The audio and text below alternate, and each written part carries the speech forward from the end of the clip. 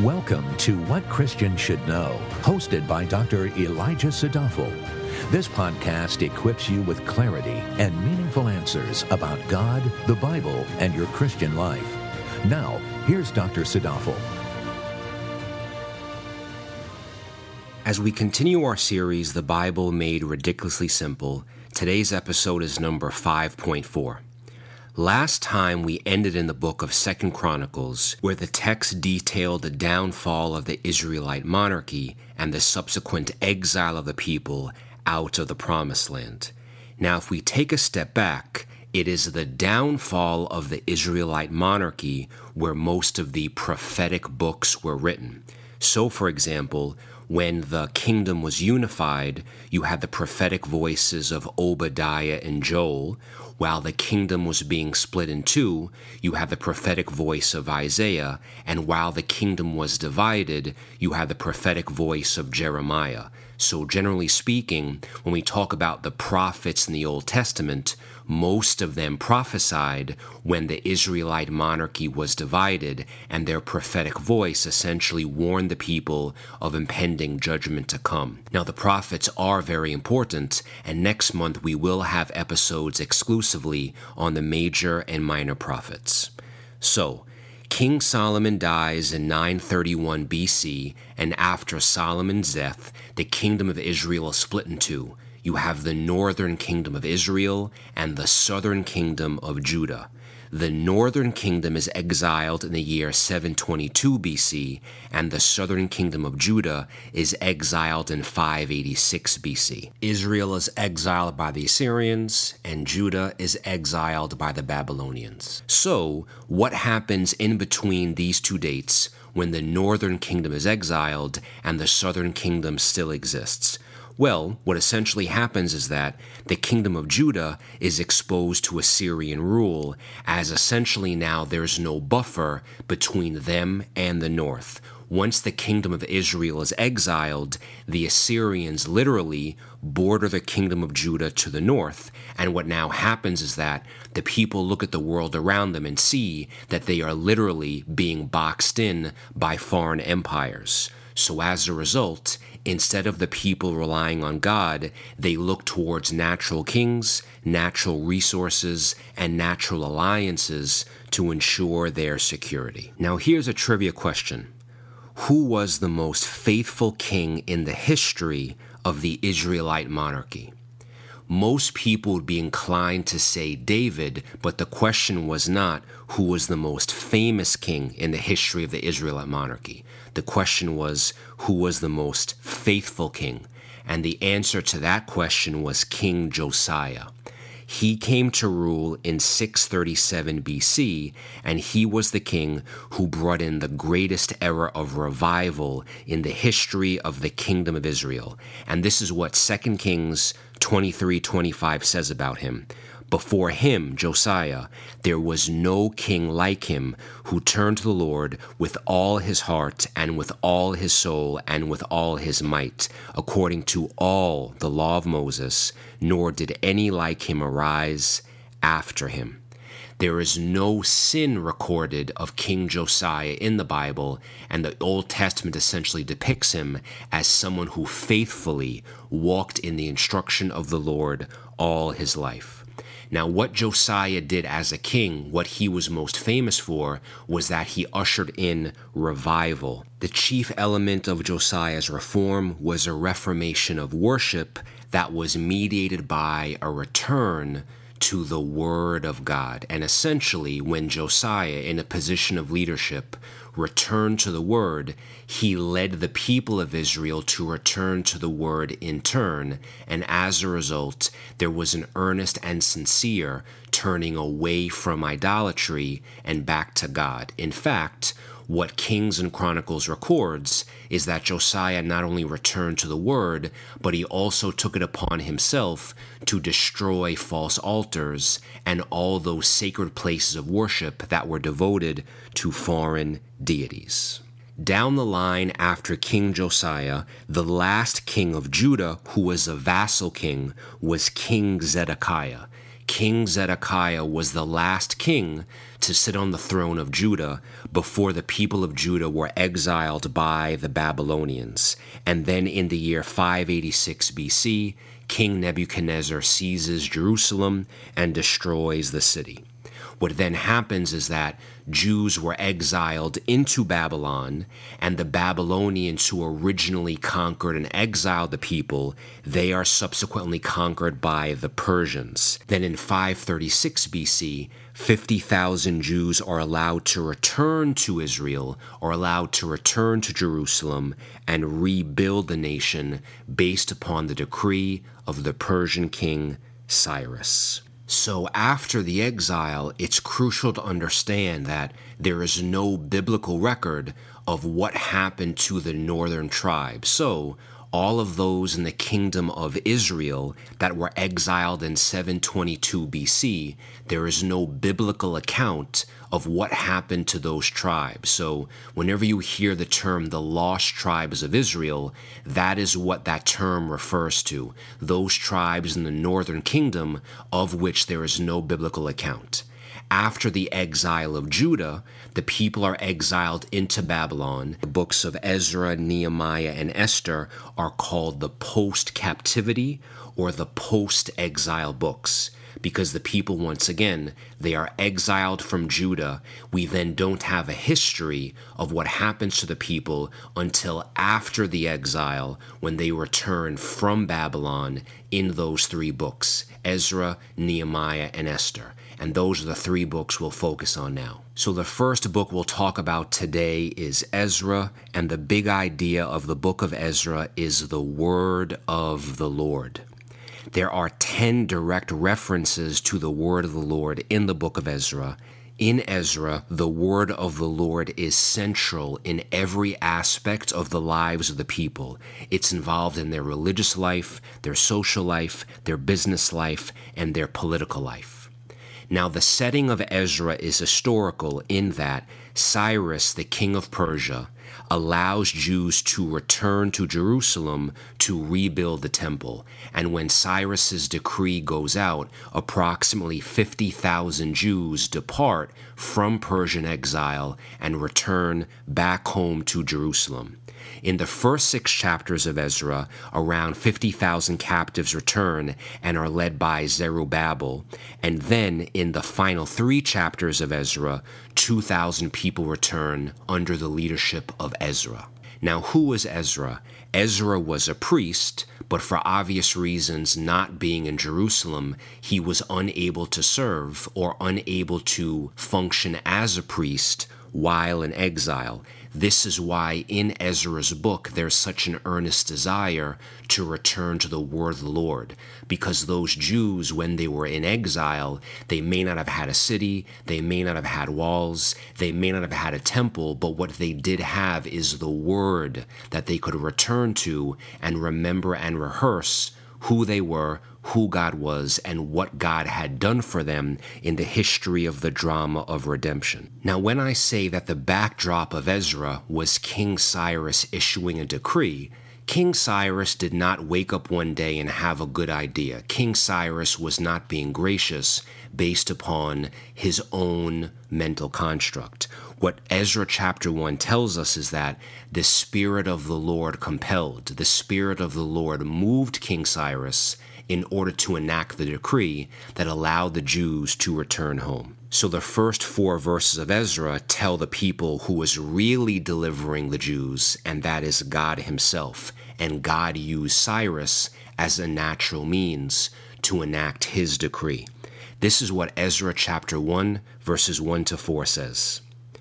Now in the first year of Cyrus, king of Persia, in order to fulfill the word of the Lord by the mouth of Jeremiah, the Lord stirred up the spirit of Cyrus, king of Persia, so that he sent a proclamation throughout all his kingdom, and also put it in writing, saying, Thus says Cyrus, king of Persia, the Lord, the God of heaven, has given me all the kingdoms of the earth, and he has appointed me to build him a house in Jerusalem, which is in Judah. Whoever there is among you of all his people, may his God be with him. Let him go up to Jerusalem, which is in Judah, and rebuild the house of the Lord, the God of Israel.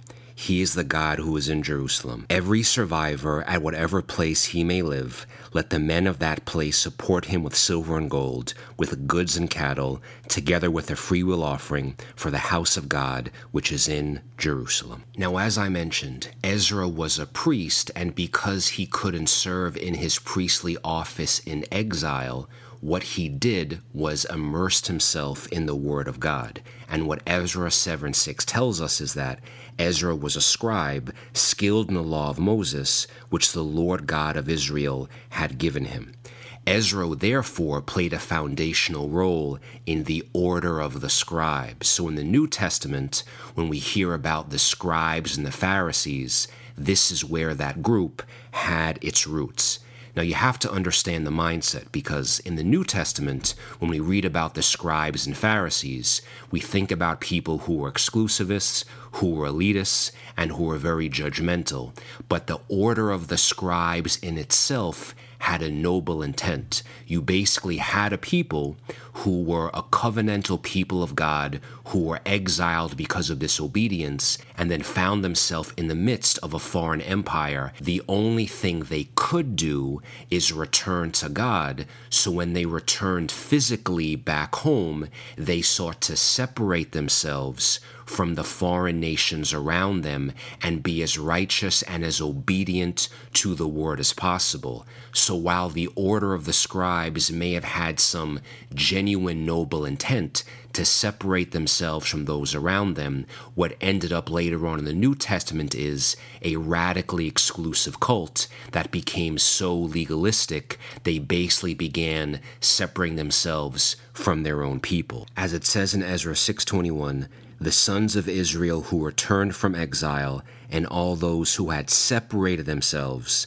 from the impurity of the nations of the land to join them, to seek the Lord God of Israel, they ate the Passover. So again, the big idea of the book of Ezra is the word of the Lord, and Ezra in many ways can be viewed as a revivalist, and he was a member of a group who, when they returned back home to Jerusalem, they had a sincere intent to preserve the law by having a stricter view of uncleanliness, not only from the uncleanliness of the pagan nations around them, but from that which they believe had affected the greater portion of the people of Israel. So, when the people returned from exile after so many years, Ezra realized that the people may have now left Babylon, but the Babylon did not leave the people. This is why there was such a sincere return to the word, so the people did not forget whom exactly they served.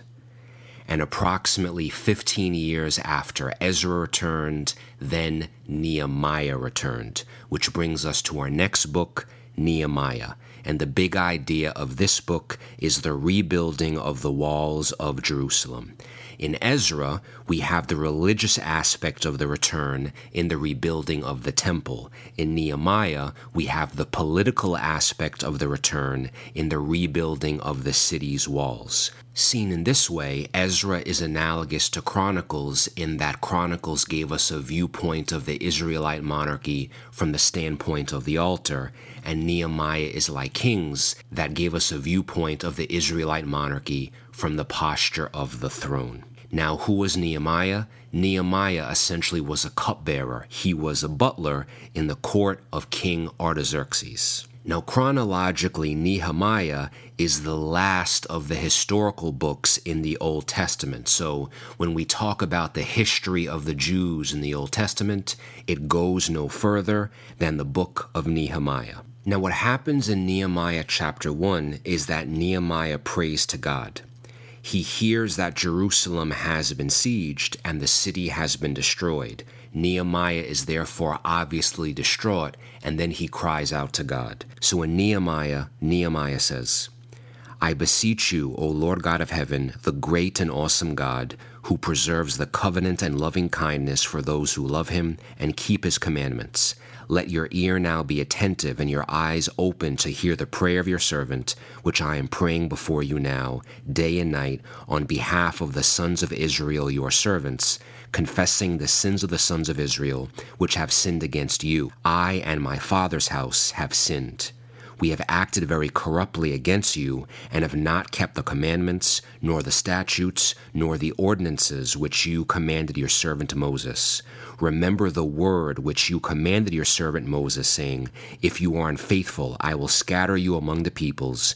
But if you return to me, and keep my commandments and do them, though those of you who have been scattered were in the most remote part of the heavens, I will gather them from there, and will bring them to the place where I have chosen to cause my name to dwell. They are your servants and your people, whom you redeemed by your great power and by your strong hand.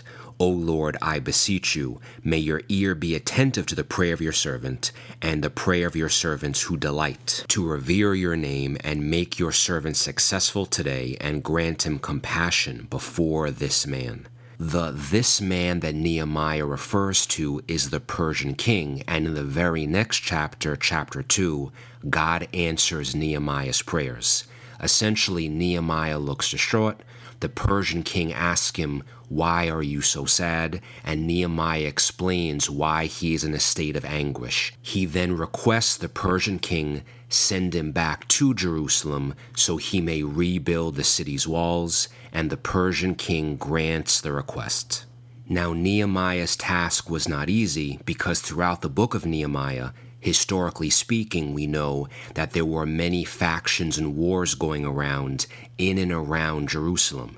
So there were not only threats from the outside, but there were also threats from the inside as well, where there were many setbacks, complications, and internal strifes that tried to delay the reconstruction of the walls of Jerusalem. So in Nehemiah, we not only see a man in charge of rebuilding a physical wall, he also, in a sense, had to rebuild the people of Jerusalem as well. Now, when the wall is completed, to continue on the themes that were planted in the book of Ezra, reformation and revival of the people continued, because in Nehemiah we have a documentation of a cleansing and purification of the people that reflects and echoes what happened when the people left Egypt. So in Nehemiah 3:8 it says, And they restored Jerusalem as far as the broad wall. And then in Nehemiah 13:30 it says, I purified them from everything foreign. So what happens now in Nehemiah chapters 8 to 10 is that Ezra reads the law, the people worship together publicly, they confess their sins, and their religious leaders actually put their pen to paper and actually sign an oath. They sign a contract to God, and they faithfully promise to walk in God's instruction. And historically speaking, Nehemiah again is the last chronological book of the Old Testament. Now, the final book we'll talk about today is the book of Esther. And the big idea of the book of Esther is providence. Now, what is providence? Providence is a derivation of the word provide. So providence simply means that God provides today and uses that provision in order to steer us, in order to guide us toward tomorrow. This is how in God's providence, He steers and directs everything in the universe. And as J. Vernon McGee very cleverly writes, quote, providence means the hand of God is in the glove of human events, end quote.